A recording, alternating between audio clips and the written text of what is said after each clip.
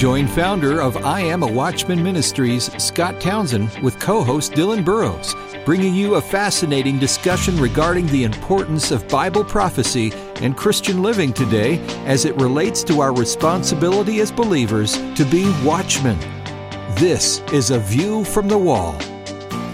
Welcome to today's episode of A View from the Wall. I'm Dylan Burrows, along with I Am a Watchman founder Scott Townsend, and we're talking today with Nathan Jones. Nathan Jones serves as an evangelist and web minister at Lamb and Lion Ministries, one of today's leading prophecy ministries, and we're excited to have him here with us today. Nathan, welcome to A View from the Wall. Well, thank you, Dylan. I so appreciate being on. Yes, and for our listeners who may not be familiar with you or your ministry you work with, tell us a little bit about your work with Lamb and Lion Ministries. Certainly. Well, I'm glad you got it as Lamb and Lion Ministries. Sometimes it's been called Lion and Lamb Ministries. Sometimes it's been called Lemon and Lime Ministries. Someone once actually called it the Lion Lamb Ministries. So we get a lot of names. But most people know us from our television program, Christ in Prophecy, which is now on its 17th season on most of the major networks like Daystar and his channel. I'm co-host along with our founder and director, Dr. David Reagan. And here at Lamb and Lion Ministries, my primary role is internet evangelist. So like you guys, I have a great passion for reaching out for people all over the internet with the good news and the message of the soon return of Jesus Christ. And folks can check us out on our website at christinprophecy.org. Yeah, I've been following, and I've also met Dr. Reagan a couple times now. He's just an amazing guy. We could probably fill the entire show, actually, with what it's like to work with such an amazing man of God and all the different ways in which he's been reaching out and trying to push for the kingdom. It's amazing, really. Nathan, we minister to watchmen around the world, as you know, most of whom are mature Christians. They follow Bible prophecy and are familiar with signs of the times. More and more, we hear phrases like, be ready for his return, and live like Jesus is going to return today, or even finish well. Those sound very inspiring, but what do they actually mean? How can a watchman or any Christian live like Jesus' return is imminent?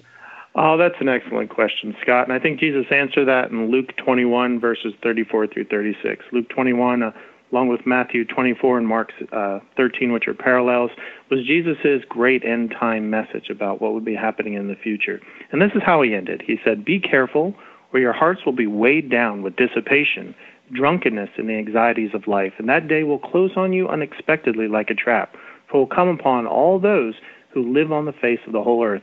Be always on the watch, and pray that you may be able to escape all that is about to happen, and that you may be able to stand before the Son of Man. And Scott, I get 5 different applications out of that.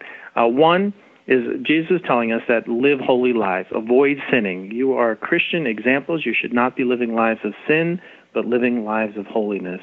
2, we're to keep watch. That's why I love the title of your all's ministry, Watchmen. Yes, we are supposed to be keeping watch of what the Lord is doing and his soon return. We're supposed to be expecting the return of our King. 3, we're supposed to pray to escape evil. We definitely live in evil times. I'm sure you agree. And as Christians, it's okay. We don't have to endure the evil if the Lord is willing to rescue us. So let's pray to escape evil times or be a light during that time.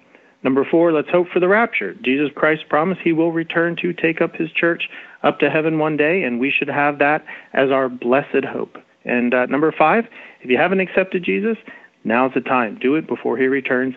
Accept Jesus Christ as your Savior. Yeah, that's an excellent list of items there, Nathan. And one thing that I'd like to follow up on is it seems to me like so many people, just your average Christian, let's just say, they don't really understand, the implications of being the bride of Christ and the demand for us to prepare and be holy and to work on witnessing and to finish strong in this sense. What are your observations about the readiness of the church to be the bride of Christ?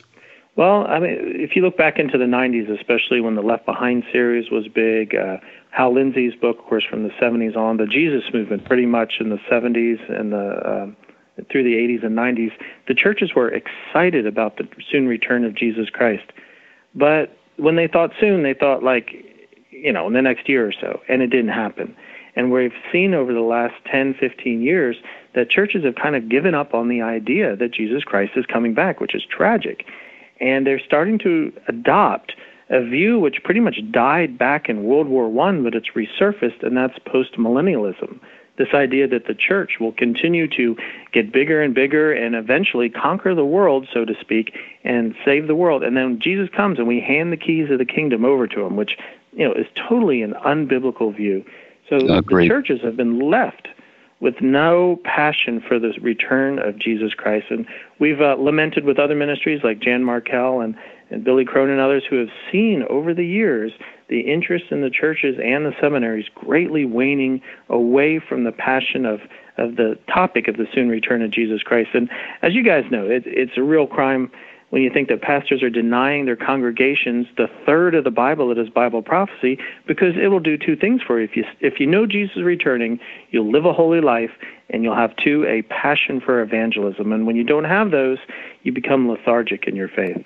Well, that's a good way to put it. And I'm curious what you think of this view that you stated just a moment ago, this idea that prophecy and evangelism go hand in hand. And as we see the focus on prophecy lowered in the church, we also see a tendency for evangelism to take a lesser role in the church. What have you seen in your observations today? Well, a pastor friend of mine, he's also a co-author of a book he and I wrote together. We were actually lamenting this very question and pondering it together last week. We were talking, and he said that and I was shocked, that he's tired, actually, of the churches being so focused on Christian living. He's an adult education minister, and all the material he gets from Lifeway and Standard and all these other publication houses are focused on Christian living. They're focused on the here and now. Well, what happens when you focus on just your life or just your surrounding area? You get a very, very narrow view of God's overall purposes and plans and overall movement that he's doing in the church. You become self-focused rather than outward-focused. Now, when you study Bible prophecy, you get the big picture. It's like you're standing up on the mountain, you're at 30,000 feet, and you're looking out, and you get the big view across the valley, and you can see all that's going on. And that's what Bible prophecy gives us. It helps us understand where we fit into God's bigger plan, and therefore, knowing that Jesus is returning, we're excited about holy living, and we're excited about telling as many people as we can, as quickly as we can, that their King is coming back for them.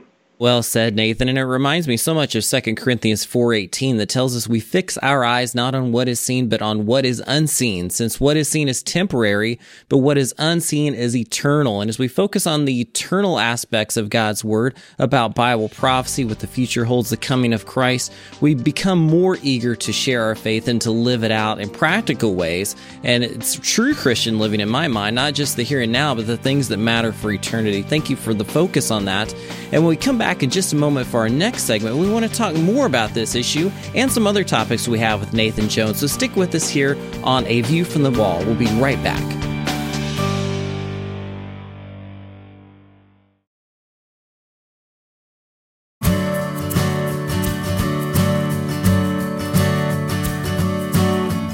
Welcome back to A View from the Wall. We're talking with Nathan Jones from Lamb and Lion Ministries. And Scott, we want this segment to include a discussion of prophecy and its role in the local church. So to start us off in this segment, talk about this topic for a moment, Scott. Sure. Lamb and Lion has been involved in teaching Bible prophecy since the 80s. You've seen the church wrestle with delivering Bible prophecy-based content. Most churches are unsure how to tackle the subject. Many speakers and writers, for instance, are all too eager to emphasize the many shortcomings of the church in today's environment. But at least for now, the church remains God's primary hands and feet and voice on the earth. Like Lamb and Lion, I Am a Watchman is a local church supporting ministry. We want to see churches succeed in all areas of their witness, including the teaching of end-time subjects and the gospel. We hear a lot about apostasy creeping into the church and what's wrong with the church. So let me ask you, Nathan, how can watchmen support their church that is teaching the whole counsel of God, including Bible prophecy? And conversely, for those who may not attend that kind of church, how can they encourage their pastor to discuss end-time subjects? Well, that's an excellent topic. As we said in the last segment, we can see that the churches have been wandering away from the speaking of Bible prophecy. Pastors are overwhelmed with the amount of social upheaval that is going on in the country, and they're very focused on that, and rightly so. I mean, there's a lot pastors have to deal with. Unlike us parachurch ministries, which come alongside and help churches, they have to deal with everything: divorce and homosexuality and and addictions, and there's a lot that pastors need to do. And so they tend to be more topical in their speaking and then focus on Christian living messages. Whereas if you were a church denomination, say the Calvary Chapel movement, for instance, when you preach by verse, then you let the Bible speak for itself and cover those different ideas. And I think that's where we've kind of wandered away from the teaching of Bible prophecy, because when you focus on particular topics, you tend to then not cover what the verses in completion have to say. So, for instance, if you've got 31% of the Bible that's Bible prophecy, and you're constantly speaking from the book of Philemon, for instance, you're not covering Bible prophecy. You're not letting the Bible speak for itself. And I think that's one of the things that's really affected the church, is we move from a verse-by-verse teaching of the Bible to a more topical, and therefore we are leaving out all the prophecy that's intertwined. I mean, when you think about the second coming of Jesus Christ, there are 500 verses in the Old Testament, and 1 in 25 verses in the New Testament prophesy the second coming of Jesus Christ. So 500 prophecies and 1 in 25 verses in the New Testament all prophesy the return of Jesus Christ. So if you're reading through the Bible, you pick up on those themes, and unfortunately we're not picking them up because we're not reading them. That's a good way to talk about it. And if I understand you right, it sounds like what is really needed in churches is a healthy diet of Scripture, not just one topic or one subject, but the entire counsel of Scripture. And as you mentioned, when you do that, you run into Bible prophecy a lot. And I love what Lamb and Lion Ministries is doing in the area of prophecy. And I want people to know a little bit about some of the resources people can find through your ministry. Can you let us know a little bit about what people can find at your ministry when they're looking for more on prophecy for their church? Well, certainly. Like you said, we come alongside churches.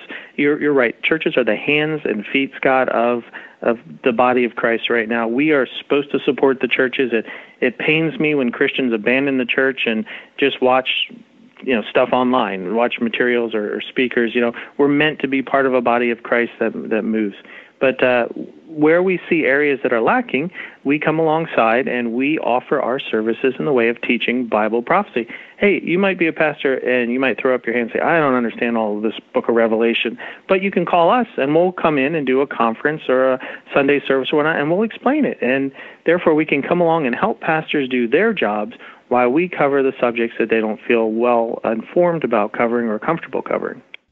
We kind of implied or maybe danced around something. I'd just like to spend just a second on it.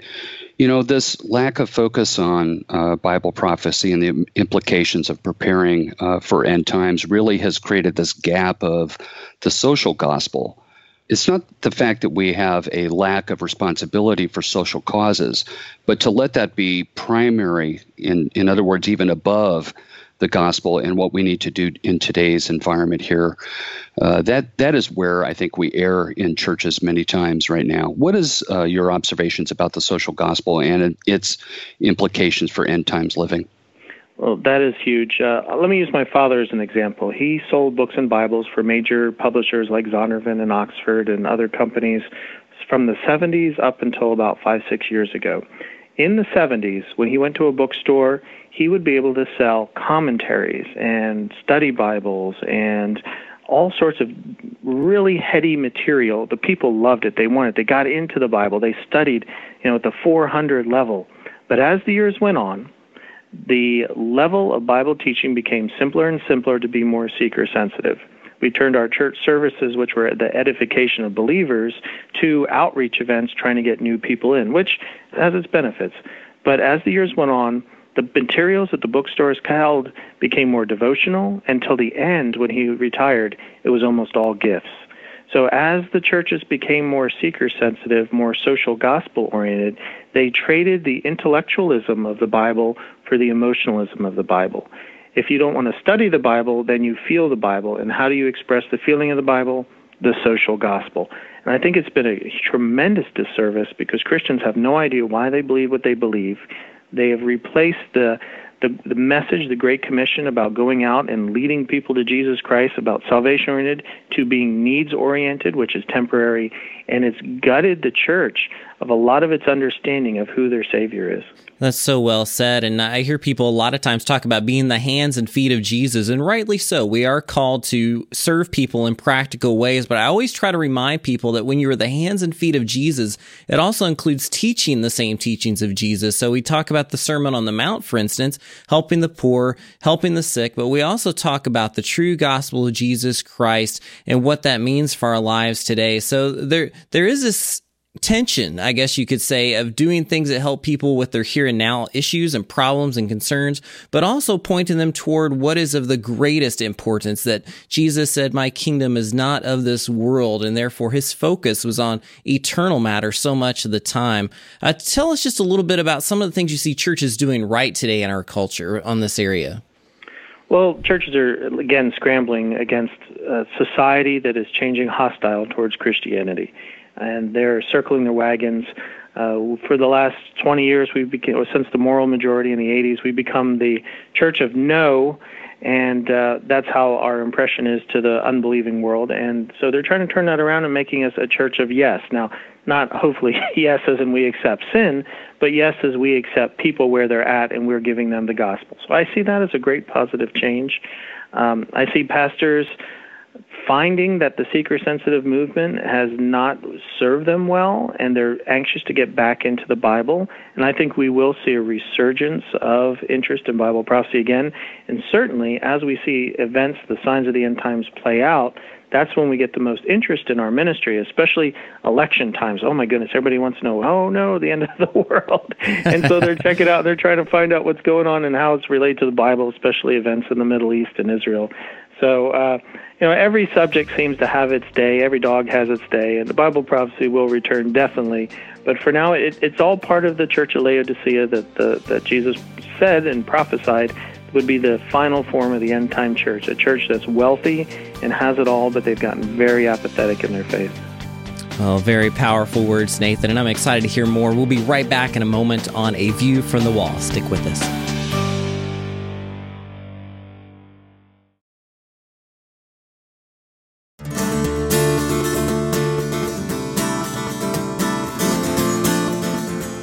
Welcome back to A View from the Wall, and we're talking with Nathan Jones from Lamb and Lion Ministries. And Scott, lead us in this session as we talk about this new book that we have from Nathan to discuss with our viewers. Nathan, in your book, 12 Faith Journeys of the Minor Prophets, which I believe you released about 2 years ago. Isn't that true? 2016, yes. Yep, good. You covered themes beyond what most people think of when you think, quote, Old Testament prophets, unquote. Some believers may not know those prophets wrote about more than just about judgment, death, and destruction. Tell our listeners more about the book and what 21st century watchmen can learn from one of these prophets who lived nearly 2,500 or more years ago. Oh, certainly. Well, yes, the book that I co-wrote with Pastor Steve Howell is 12 Faith Journeys of the Minor Prophets. And when I first recommended or made a proposal to Dr. Reagan about writing this book, he said, who would want to read a book about the minor prophets? Why are you interested in the minor prophets? And I didn't have a really spiritual answer for him. What I had is that at the top of the stairs, my office here at Lamb and Lion is at the second floor, and at the top of the stairs is this tiny 3-foot little door. And somebody before my time had scribbled a little message over it and stuck it on there that said minor prophets. So it was a little door, little minor prophets. And I always wondered what was behind that door. It was for years I'd walk by that door. Finally, I looked in it, and it was the attic. It was dusty. It was dingy. There was some mold. And I thought, most people look at the minor prophets section of the Bible like an attic. It's dusty, it's dingy, it's dirty. It's all wrath and judgment and gloom and doom, like you said. Why would anybody read that? And I thought, no, that's not the case at all. When you read through the minor prophets, they're about faith. These men were people just like us. They weren't super saints. And they had challenges to their faith that they had to overcome and grow in the relationship with Jesus. And so Steve and I were like, we need to write a book about the minor prophets because we can learn about how to grow in our faith by learning how the minor prophets grew in their faith. That's an excellent recap, and I'll remind our listeners that we will drop the link to that video where I believe Dr. Reagan and you and Steve were talking about the book at that time. It was fascinating, and we'll be sure to refer our listeners to that. Oh, praise the Lord. Yeah, you can find the book on our website at christandprophecy.org, and on Amazon we have offered in Kindle. Thanks for that. We'll be sure to include those links as well. We have watchmen and watchwomen in over 130 countries following A View from a Wall, and many more, of course, follow the Lamb and Lion Ministries. If you could speak directly to those watchmen, what message do they most need to hear in 2019? That's an excellent question. As 2019 came in, I was thinking, what should I focus on this year? And I believe it's keep the faith. Habakkuk 2:4 says, the just shall live by faith. And as you guys being watchmen see, it's a mess out there, and it's growing steadily scarier and scarier every day. And so the Christians need to keep the faith. We need to trust that Jesus Christ will fulfill his promise. He said it 3 times in Revelation 22. I am coming back soon. I'm coming back soon. I will return. He is coming back. And live a life in the meantime of Christian holy living and evangelism. And that's well said. I think of John 14, where Jesus talks about going away to prepare a place for his people and then promising to come back again. Jesus did not leave on a one-way ticket. He's preparing his return still today, preparing to come back for those who believe. And it is important, like you said, to be prepared for his return, as well as to be sharing the gospel with others. I know in looking at your website, Nathan, that you have all of these resources that people can use to prepare for their own personal study in Bible prophecy at christinprophecy.org. And I saw one recently called Why Do I Believe in a Pre-Trib Rapture that you wrote that's on your website. Tell us just briefly, when you're talking with people about what the pre-trib rapture means, tell us how you communicate that to people.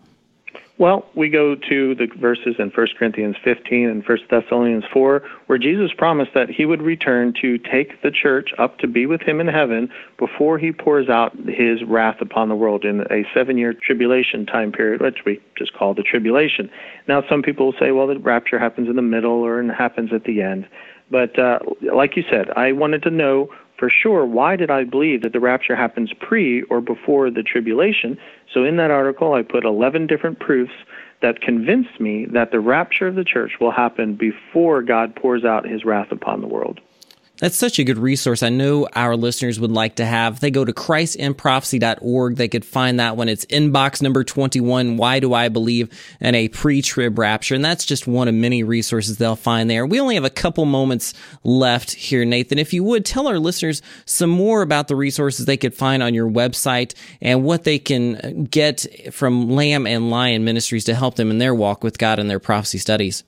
Well, I think the biggest outreach our website at christinprophecy.org will have is after the rapture, as people seek and wonder why all those people disappeared. But for the meantime, we're trying to reach people for Jesus Christ, and we're trying to edify the church. And we offer quite a number of resources. Those include our television program, Christ in Prophecy. We have almost 17 years' worth archived there. We have podcasts. We have an e-newsletter that goes out every other week. You can sign up for. It's free. We got our bi-monthly Lamplighter magazine you can download. If you want to join our Facebook groups or follow us on Twitter, we have those as well. We can speak with other like-minded Christians. And of course, we have an online store we have tons of DVD teaching materials, books, charts, CDs, you name it. We want people to get educated and excited about Jesus Christ and grow in their faith. And so we offer many of these resources for free and hope people will check them out.